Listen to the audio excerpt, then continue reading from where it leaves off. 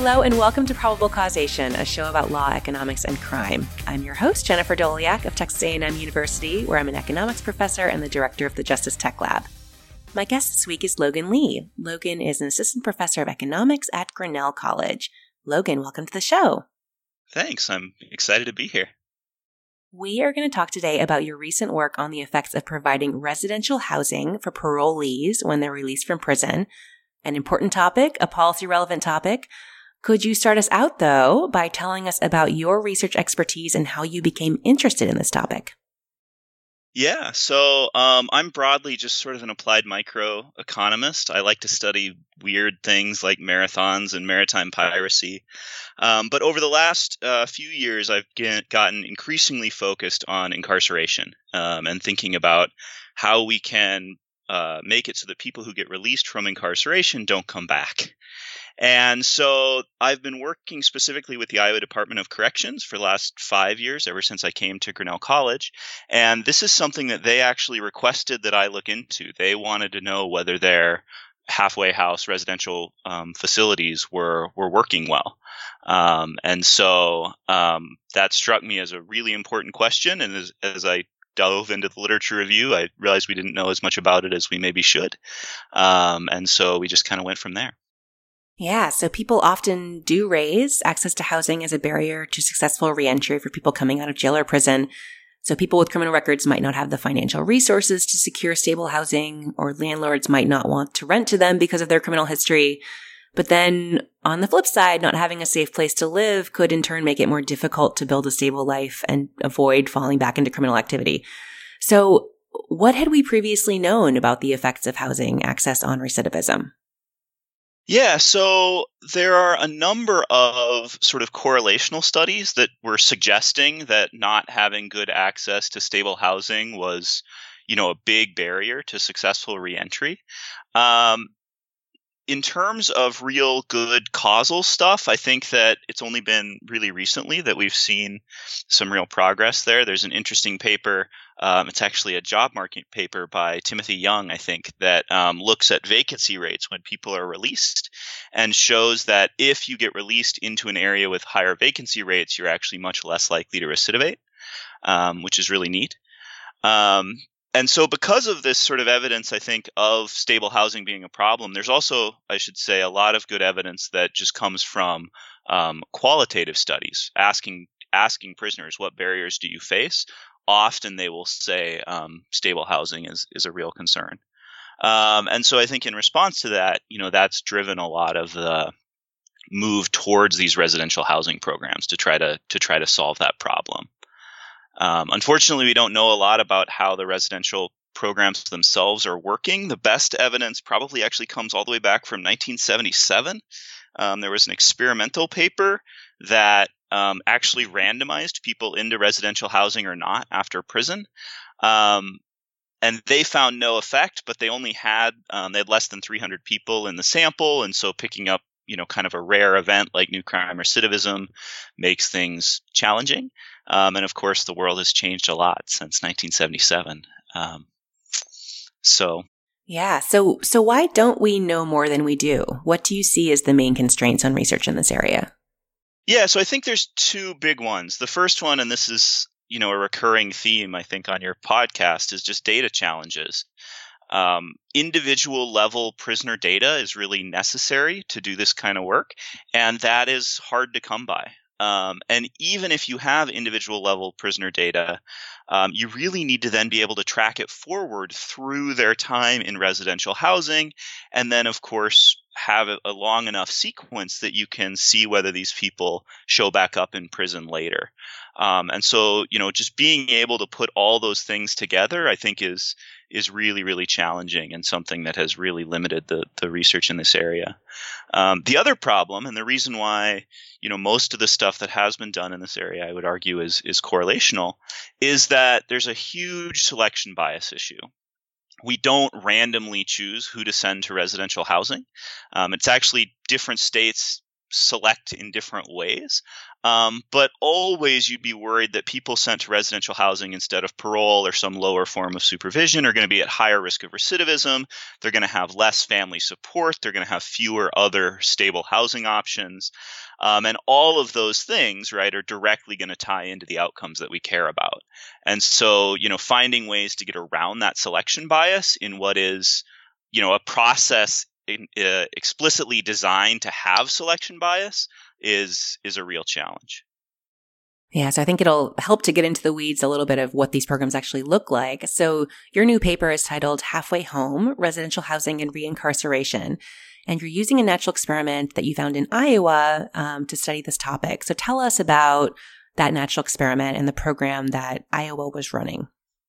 Yeah, absolutely. So in Iowa, when prisoners are first assigned to prison, right, to an individual prison facility, they're also assigned a case manager.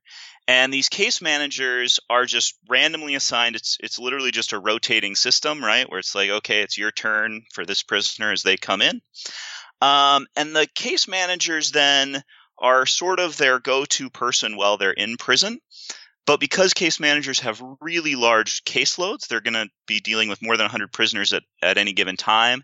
And they're also in charge of running all of the programming within the facility.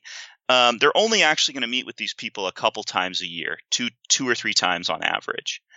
The reason these case managers are so important is that at the end of a prisoner's time, when they're approaching release, the case manager is going to be the one that recommends either residential housing or parole.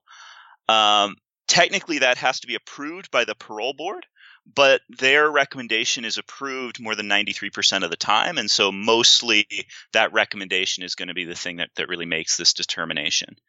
It's important to note here that the case managers don't have any influence over whether the prisoner is released or when they're released, just conditional on being released where they go. And so then just to follow up with what residential housing looks like a little bit, if you are assigned to residential housing, you're going to something that is basically, think about like college dorms in terms of 2 to 4 people in a room. You're usually going to be there 2 to 6 months, and there's a large common area, I should say, where people are going to spend most of their time. You can participate in programming like drug treatment stuff. You're going to have meals there. But it really is sort of like incarceration in that you have very little freedom. Everybody in work release or residential housing in Iowa is required to work. And so they're given time to go to their jobs, but they'll have like 15 minutes to get to work, 15 minutes to get back to the resident, and that's it. The rest of the time they need to be at the residence. So it really is sort of like incarceration in some ways. They just leave during the day to go to work. And so in a typical program, as you mentioned, there'll be a lot of selection in terms of who gets assigned to this kind of program. So you're going to use randomization across case managers to deal with that. So that this type of identification strategy is going to measure the effect of being assigned housing upon release for those on the margin of receiving housing access. So that is those for whom a different case manager might have made a different decision. So talk us through who we should think of as the relevant population here. Who are the marginal offenders that your analysis is able to tell us about, and how do they compare to the broader pool of all parolees? Right. Yeah. So this is an important question for sure. As you point out, because I'm using instrumental variable type strategy, I'm really cozying up to kind of the judge fixed effects literature, just doing it with case managers instead.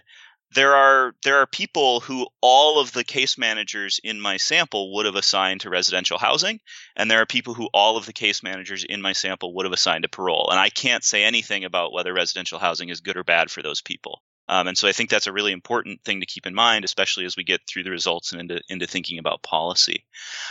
So I do have quite a bit of variation in terms of the actual case manager behavior. Case managers who are less likely to send people to residential housing at about the 10th percentile of the distribution are only sending 24% of their cases to residential housing, whereas people at the 90th percentile are assigning more like 50% of their cases to residential housing. And so I'm looking at a pretty big chunk of the population. In terms of who that marginal prisoner is, it's actually really interesting. The averages for the people sent to residential housing look a lot like the averages for the overall population, or for the population that didn't get sent to residential housing. And that's because they're pulling very much from the middle of the distribution. These marginal prisoners are kind of at the middle of the regular distribution. So some things I can say: you're going to be marginal if you were incarcerated about 2 years on average. Most of the people who are marginal didn't commit a misconduct while they were incarcerated during that whole period.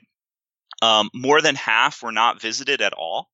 One of the things we'll talk about that's really important in sort of getting assigned to residential housing is just whether you have stable housing and family support on the outside.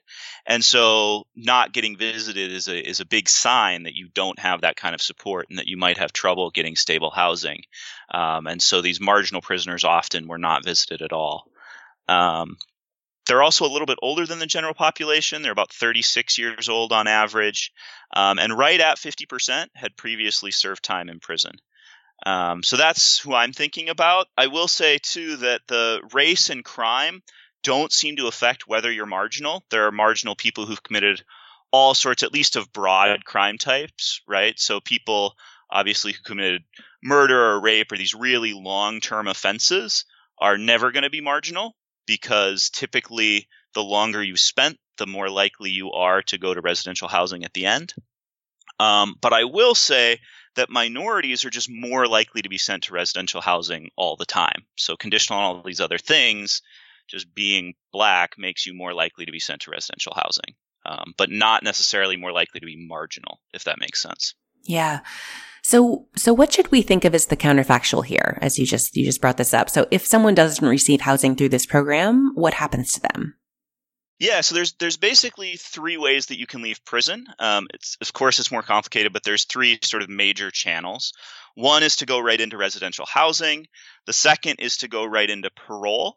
And then the third would be you actually serve your whole sentence in prison. And in that case, the case managers don't have any discretion. It's just, you're free and clear. You're not on parole or residential housing. So I'm going to mostly ignore those people who served their whole sentence in prison. That's going to be determined by stuff that, the case manager has no discretion, and it doesn't really interact at all with what I'm trying to look at. And so my comparison is going to be people who got sent to residential housing versus people who got sent to parole. And an important thing to note, residential housing in Iowa usually lasts 2 to 6 months. The average is just over 100 days. And once you're done with your time in residential housing, you just matriculate to parole. So after something like 100 days on average, people in the parole initial treatment and people in the residential housing initial treatment are going to be basically in the exact same place. They're both on parole. Is there any element of the residential housing that's aiming to kind of transition people into other housing? Is that part of the programming here or not? Yeah, absolutely. So the staff at the residential housing facilities are actively trying the whole time to get you into other stable housing options. They're also trying to get you into a position where the employment that you have in work release can be something you continue afterwards, or at least you can find another similar job afterwards. And so they really are actively trying to sort of set you up for success once you leave. And part of the reason, it's not the whole reason, because there are regulations and there's programming needs and that kind of stuff, but you certainly can get out of residential housing faster if you can show that you are going to have a stable housing option. So that's going to matter both at the margin of, do you get sent to residential housing to begin with, and how long are you in residential housing? Okay, so this gets us into the mechanisms here. So what mechanisms do you have in mind for how being assigned housing through this program might affect parolees' outcomes?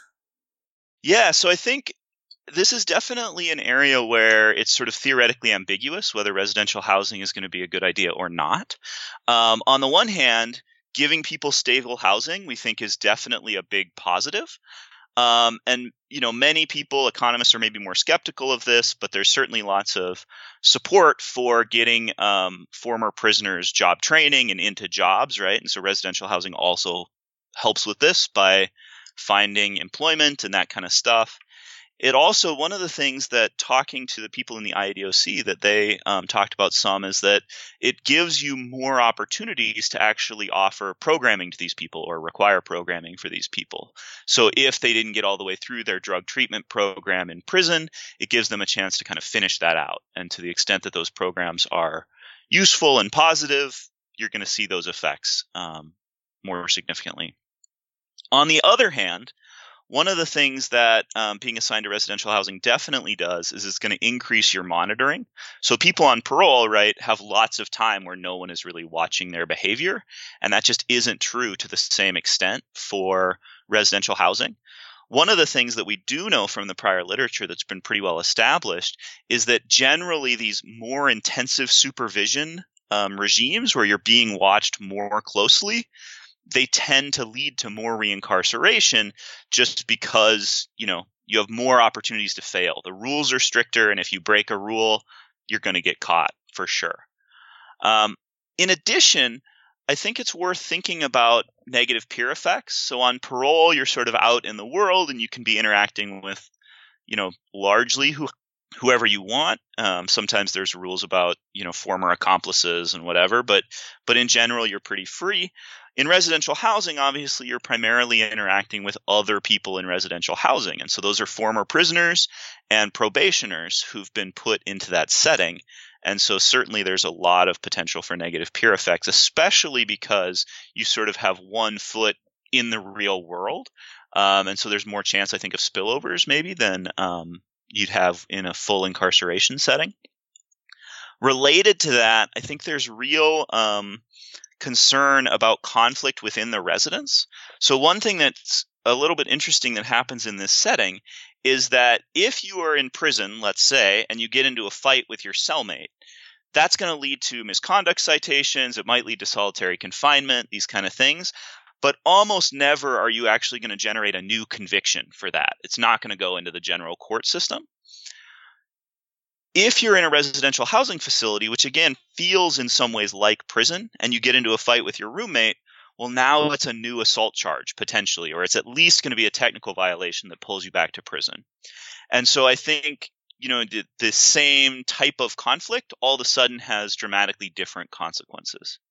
And the last thing I'll mention just quickly is that one of the nice things for residential housing is that, and you mentioned a little bit with the transition to not being in residential housing, one of the things they try to do is as people approach release, they start to get these weekend furloughs where they're allowed to basically, not be there Friday night, Saturday, and Sunday, and then they come back Sunday night.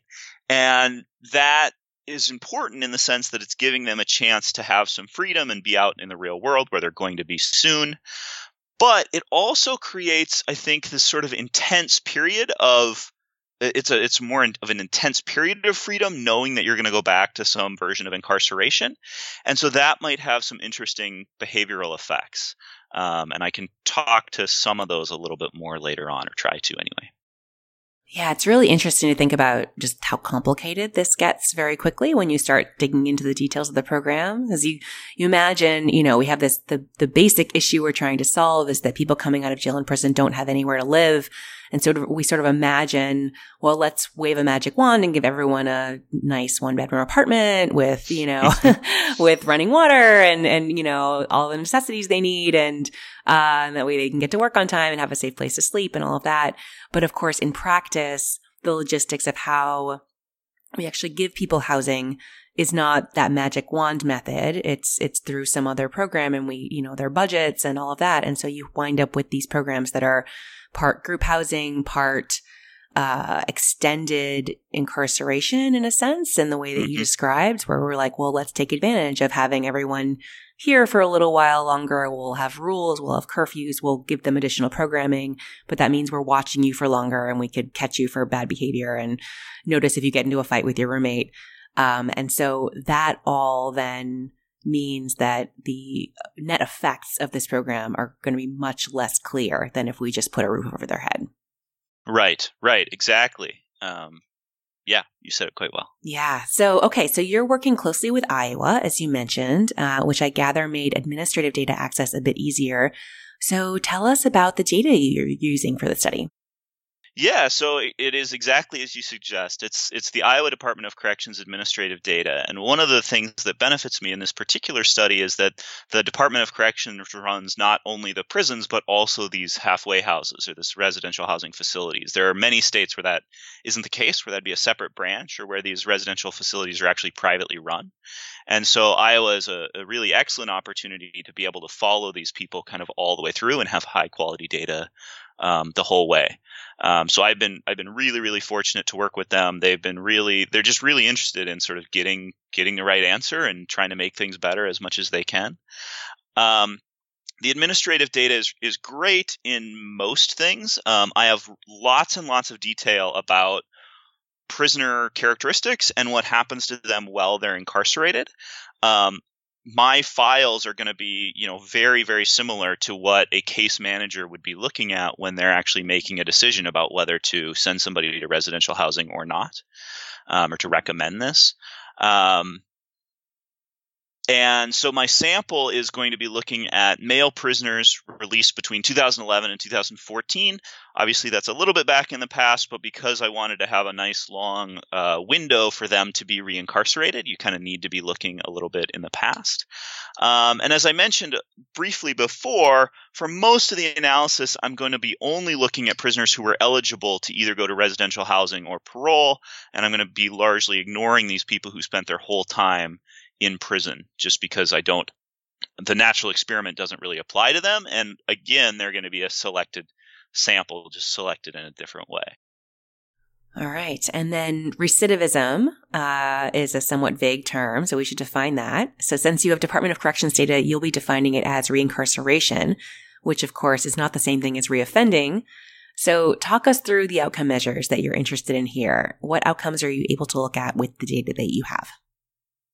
Yeah, so as you mentioned, I only have data from the Iowa Department of Corrections. And so I don't have things like police reports or arrests or things like that might paint an even fuller picture of whether people in these different programs are actually committing offenses. So what I can see is, do you actually return to prison? And for most of the analysis, I'm looking at a 3-year window. So do you return to prison within 3 years of being released from prison? And then I go on and I break out and think about, okay, well, is that because of a technical violation, right? Which maybe we don't care about as much from a policy standpoint. They're certainly still important, and it's something that the Iowa Department of Corrections thinks about a lot, is how they can reduce these technical violations, but they tend to be much less costly to society as opposed to people who are reincarcerated because of a new crime. One complication I should mention there is that is sort of subject to negotiation, whether you are convicted of a new crime or a technical violation. Not in all cases. If you murder someone, it's going to be a new crime.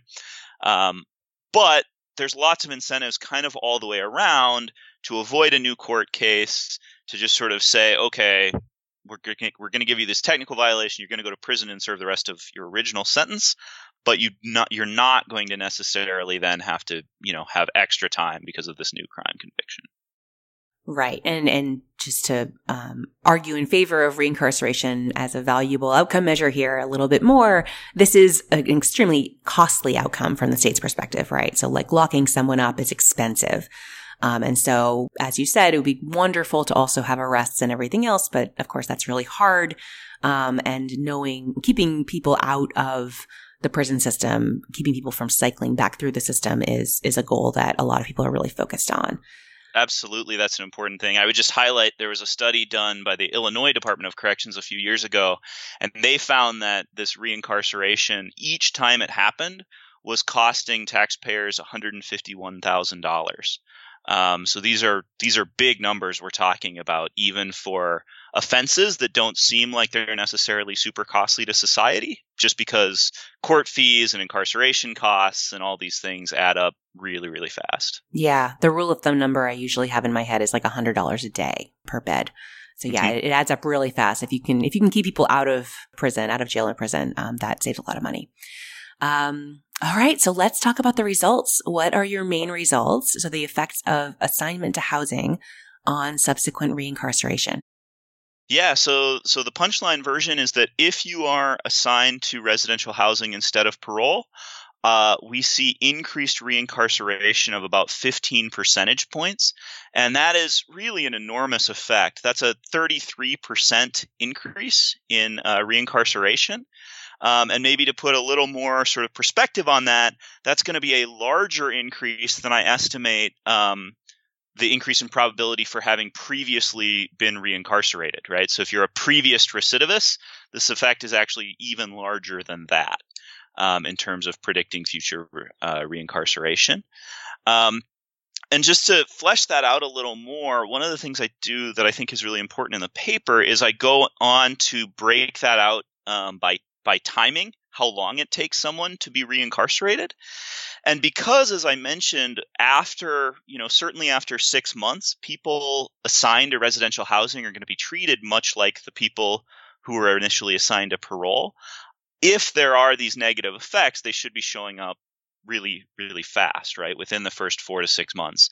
And so I did test for that, and that's exactly what I saw. In fact, in months 2 to 4, the reincarceration rate, just the raw reincarceration rate for people assigned to residential housing is more than twice as high as the reincarceration rate for people assigned to parole. And then as soon as you get past that 6-month mark, it's basically identical the rest of the way. And so just to back up a little bit and go back to our, the natural experiment you're exploiting. So you've got, very similar people who are randomly assigned to one case manager or another. The people who are lucky, in a sense, to be assigned to a case manager that is more likely to send people to residential housing than just send them out on their own with, to fend for themselves. They are more likely to then wind up in residential housing as a result, even though they're very similar to people who were assigned to the different case manager. But then that means that they're much more likely, being assigned to residential housing then increases their likelihood of winding up back in prison, which is not what Iowa was hoping for, I gather. Right. Absolutely. That was not the dream. Yeah. And it's a huge effect. Mm-hmm. So then you look at these results, you dig in a little bit, you consider whether the results differ across various dimensions. So tell us more about the heterogeneity analyses you run and what you're interested in there and what you find. Yeah. So you did a nice job kind of laying out that this is a surprising result, right? We're explicitly sending people, we're paying a lot for this residential housing program because we think that it's going to have positive benefits for the people who are sent there. And so finding that it not only doesn't have positive benefits, but that it's actually a real negative is surprising and disappointing, to be honest. And so I spent a lot of time trying to think about, okay, well, why is this happening, right? What are the mechanisms? And so the first way that I got at that, or tried to get at that, was to break it out, as I mentioned, by technical violations and new crimes. And when I did that, I found big increases in technical violations. That's going to drive most of the reincarceration that I find overall. Whereas new crimes, not so much. So the sort of initial pass, this is suggestive that what's happening is the increased monitoring and stricter rules are just leading to these technical violations, and that's leading to reincarceration. Again, as you mentioned, that's still a very costly outcome for society in terms of additional prison time and all these things. But it's not suggesting as much on the new crime front. Before I abandoned that line of thinking altogether, though, I did break out new crimes by the different types of new crimes. So Iowa defines 4, really 5. They have an other category that's very rarely used. So there are really 4 broad categories of new crimes that they think about. And so those are drug crimes, public order crimes. Just in case your listeners aren't familiar with this, public order crimes are things like driving while intoxicated, traffic offenses, that kind of stuff. Then there's also violent crimes and property crimes. And when I broke out the results across these different types of crimes, what I found is that drug and public order crimes actually fall, although not in a statistically significant way. And violent and property crimes go up, and that is statistically significant. I see big, significant increases in violent and property crimes.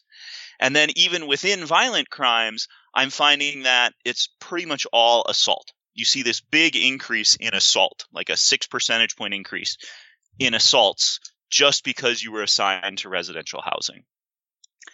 And so then obviously that was an interesting result to me, and I wanted to dig into that more. So within violent crime, I tried to understand what mechanisms were happening there. And I basically came up with two different stories. Both of these were things that I've talked to the Iowa Department of Corrections about. And they think that both of them are plausible. The first one is, as I mentioned a little bit earlier, that you're getting this interpersonal conflict within the residents. So while I'm in my residential housing facility, I'm getting into fights.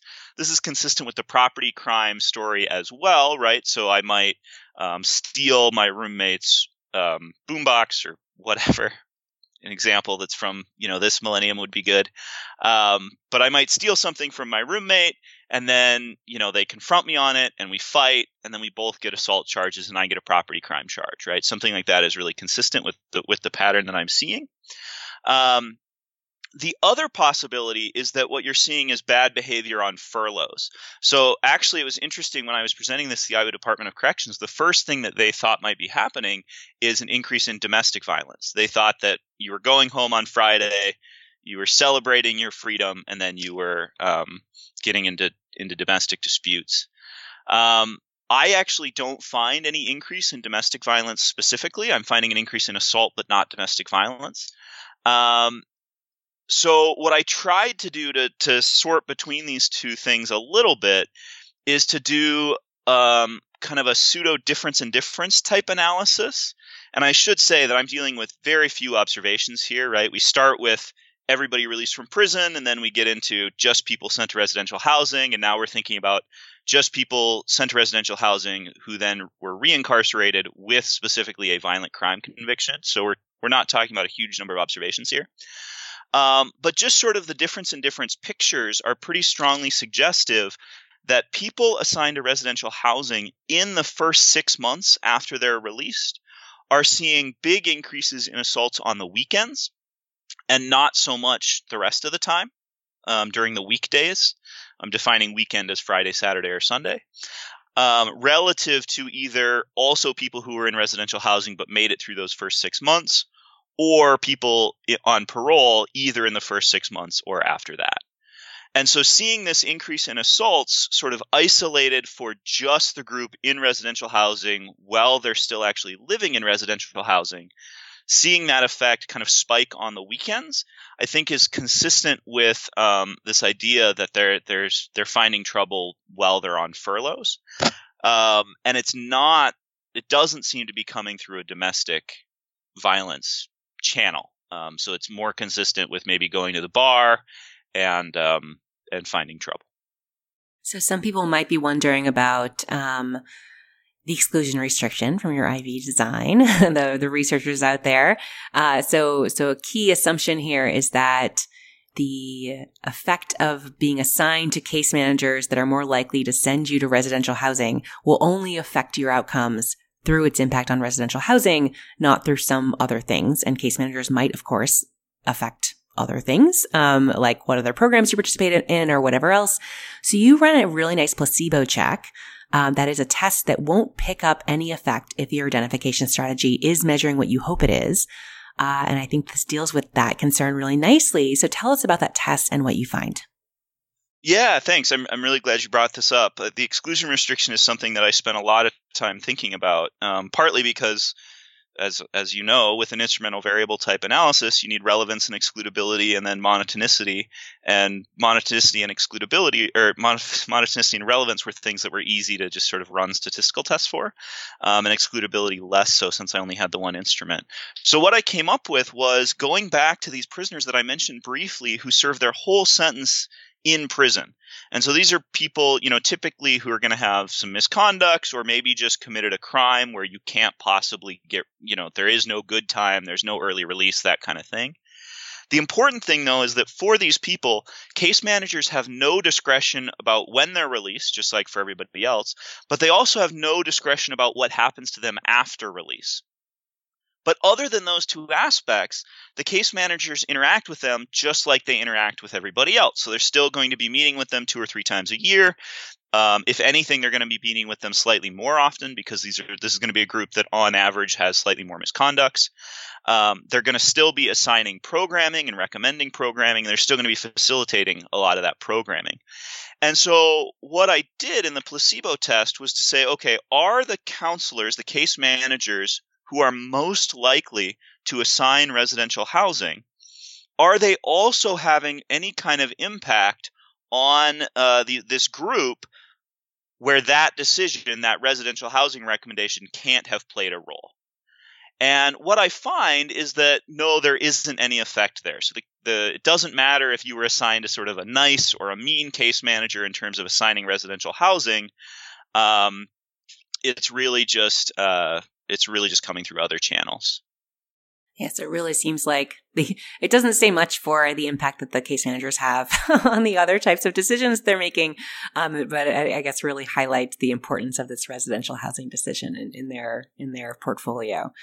Mm-hmm. So this paper is pretty new. Have any other papers been released on the topic of housing and recidivism since you first started working on this study?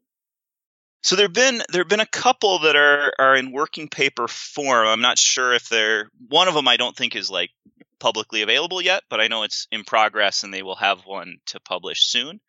The first one to mention, I think, is this Timothy Young paper that I mentioned. That's a job market paper right now, but he is looking at these vacancy rates, right, and finding that if you get sent back to a place with high vacancy rates, you're less likely to recidivate. So that certainly is speaking to housing availability generally. The other one is a working paper from France. They're actually looking at residential housing facilities, which they call semi-liberty over there. They're looking at these facilities as more of a front door to prison, right? So I'm thinking about residential housing facilities as a back door to prison, right? As something that happens after prison as part of that transition. In France, it's being used as a way to avoid prison. So it's more of a residential housing or prison type comparison. They don't have, and they freely admit that they don't have a really strong causal strategy. So instead, they're trying to do more of a bounding exercise, thinking about a lot of different types of models and trying to bound what the effects might be. And what they find is that being assigned to residential housing instead of prison is actually going to be reducing recidivism by 22 to 31%. And I think that that's actually really consistent with kind of the broader literature and my result, in that it seems like the more intense the supervision you're receiving, the worse the outcomes seem to be in terms of reincarceration and recidivism. That was true, kind of in the previous lit review. That's what I find, and there seems to be even more evidence of that going forward. Yeah, that's really interesting. So what are the policy implications of your paper and the other work you've talked about? What did you tell Iowa about its residential housing program? And what would you tell other places that are considering similar policies? Yeah, so I mean, this is definitely something that is on people's minds right now. It was just in 2017, I think, that President Trump decided to pull back on the federal residential housing program, which is by far the biggest in the country. They have very, very high rates of sending people to residential housing programs, and it's a huge program. So that's been happening. What I told Iowa and what I would tell other states is just, these programs are expensive and they don't seem to be doing what we want them to do. So in Iowa specifically, they're spending about $75 per person per day in residential housing. So you mentioned kind of a baseline figure of $100 for prison, right? And that's sort of what we should expect then, right? Where residential housing is a little bit cheaper than prison, but not a lot.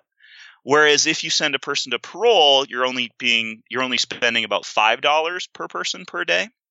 So this is a very expensive program, and it's not getting us positive results. You're actually increasing recidivism. So often in my papers, I like to do a cost benefit analysis type thing at the end, and this is a cost analysis. There is not a lot of upside, and so I do want to couch that as you mentioned before. This is an important thing. I do have this local average treatment effect interpretation, right? I can't speak to the people who nobody would have sent to residential housing, although I'm willing to go out on a limb and say probably should not be sent to residential housing, right? If none of the counselors think that, and residential housing at the margin is bad. But it might be that these people who all of the counselors, or 95% of the counselors would have agreed they need to go to residential housing, they might actually be getting some real benefits here. Right. I mean, the point about thinking about on the margin here is going to be really relevant. So you're able to speak to like, should we be expanding this program or scaling it back? And your results suggest strongly that we should scale it back. Right. Absolutely. And that's, even if you're not all that worried about technical violations, even just thinking about the new crime trade-off that we might be making, right? We'd be trading off fewer drug and public order crimes for more violent and property crimes. That seems like a bad trade-off for society generally. Generally we're more concerned about violent and property crimes. They're going to be more costly. And so there really aren't any dimensions of this that I was able to find that looked good for these marginal people being sent to residential housing. And I think, more broadly, again, tying it back to the literature, less intensive supervision just seems to be like a good idea. The more that we can get people into these less intense settings, that seems to be reducing reincarceration.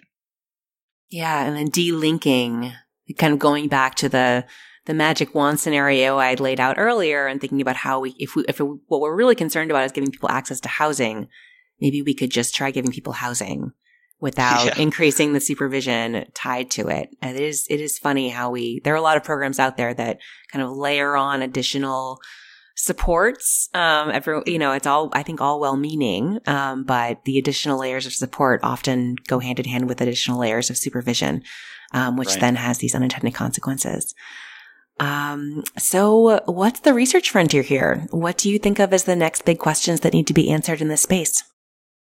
Yeah, so I think the biggest one that this sort of raises, that this research and the other literature that's come out recently raises, is, how much can we reduce this supervision and still achieve these decreases in recidivism, or at least no cost in terms of increased recidivism, right? So there must be a point, it seems like, right, where you would start to see this bend back, and so. I guess in the extreme example, just no supervision at all. Just you commit a crime and we just let you go. That might be too far. But finding kind of the right inflection point here, where you're balancing costs and decreases in recidivism, I think is really important, and something that we don't have a very good sense of right now. And I think something that goes really hand in hand with that is, are there actually important deterrent effects here that we're missing for the general population, right? So while any sort of specific deterrence would be picked up in individual level kind of reincarceration rates you would expect, it might be the case that, if we start doing less and less residential housing, and instead you just serve a short prison sentence and then you go to parole, maybe that reduces, the total cost of the punishment overall, right? And so you see less general deterrence effect. That's probably unlikely, because prison is probably the big deterrent, right? I don't think that the average person is thinking too much about what's going to happen on the back end of a prison sentence. Mm-hmm. But, to the extent that we're thinking about things like electronic monitoring instead of prison, or residential housing as a front door to prison, as a way to avoid prison, we're going to have to be a lot more careful to think not just about the recidivism effects, but to also think about the deterrence effect. Yeah, I think this is a space where reentry in general, I think of as a space where there's just a tremendous amount of work to do, and a lot of experimentation to do. And we need different jurisdictions to just try different types of programs and test them to see if they work, because it turns out this question is really hard. Yes. Yeah, and I would even add a couple of other sort of future research things that I think would be really important. One of the things that I wanted to really dig into in this paper, but just didn't have the right data set up, is to understand whether, the role that peer effects are playing in these residential housing facilities. Mm-hmm. I mentioned that might be a problem. And it's something that I tried to look at, but my residential housing facilities are about 100 people each. And I don't know which room you're in. I just know that you're in that facility. And so, our tools for peer effects analysis don't work very well when you have 100 roommates, because everything ends up kind of muddled and average once you try to figure out what your average roommate looks like. But I think if somebody could do a deeper dive into that, that would be really, really beneficial. I also think that there are a number of residential housing programs across the country that are actually a voluntary system. So in Iowa, of course, you're being assigned to residential housing. But many states have moved towards a system where you actually select into it. And in some cases, you apply for it because there's more demand than actual than supply of these houses. And I'd be really interested, obviously you'd have to have a totally different identification strategy in a different state. But it would be great to know whether these prisoners are able to sort of select in when they need it, right? And maybe provide this stable housing in a way that is less problematic. Although the increased monitoring and some of those effects are still going to be there. It might just be that having some autonomy and having some personal buy-in makes a difference. So that would be an interesting thing to look into, I think, as well. Yeah. I'm struck here by the link to the transitional jobs literature in this space too. So there's been a lot of research showing that randomly assigning people to be given a job, just if you show up every day for 8 hours a day, you'll get paid minimum wage for those who are on the margin of the labor force, has no impact on their long run employment outcomes and doesn't seem to improve their recidivism rates for the most part. And one possible mechanism for that people have raised is that giving people a job where they're working side by side with others who are also struggling in the labor market is not the same thing as landing a job in a good economy in the private sector, right? And right. So these peer effects are also potentially a real problem there. And just a real hurdle when we think about policy solutions. It really complicates, again, going back to this, like we all love to wave a magic wand, but that's not actually possible. We have to create a policy and implement an actual program. And so what's the program that we'd implement? And these are the types of programs that we're discussing today, and these transitional jobs programs. These are the actual programs that are possible on the ground. And it just strikes me that we're going to have to get much more creative when we think about the peer effects and how they can cancel out any benefits that we might have gotten from the service we're providing, which is really interesting, but also let's not be discouraged by it. We'll just call it interesting. Yeah, no, that's good. I mean, I do think that there's lots of reasons for optimism going forward, and I'm basing that mostly just on when I talk to, even in the last, so I've been working with State Department of Corrections for 8 or 10 years now. And even just over the last 10 years, I've seen a big shift towards more focus on, what works empirically. And thinking about not just warehousing people, obviously, but then trying to really use evidence rather than just, this seems like a good idea, right? And residential housing and getting job training or these transitional jobs, those are all things that, yeah, they sound like a good idea, right? And there probably is some real value there. And so hopefully going forward, we can find ways to disentangle what certainly is a positive thing, getting people stable housing, getting people into a job. Those in some ways have to be positives, right? But disentangling them from the negative things like the peer effects, like the increased monitoring. Hopefully we can figure out ways to do that. But I think if we can figure out ways to do that, at least the states that I've been in communication with are very open to that at this point. Hear, hear. My guest today has been Logan Lee from Grinnell College. Logan, thanks so much for doing this. Absolutely. Thanks for having me.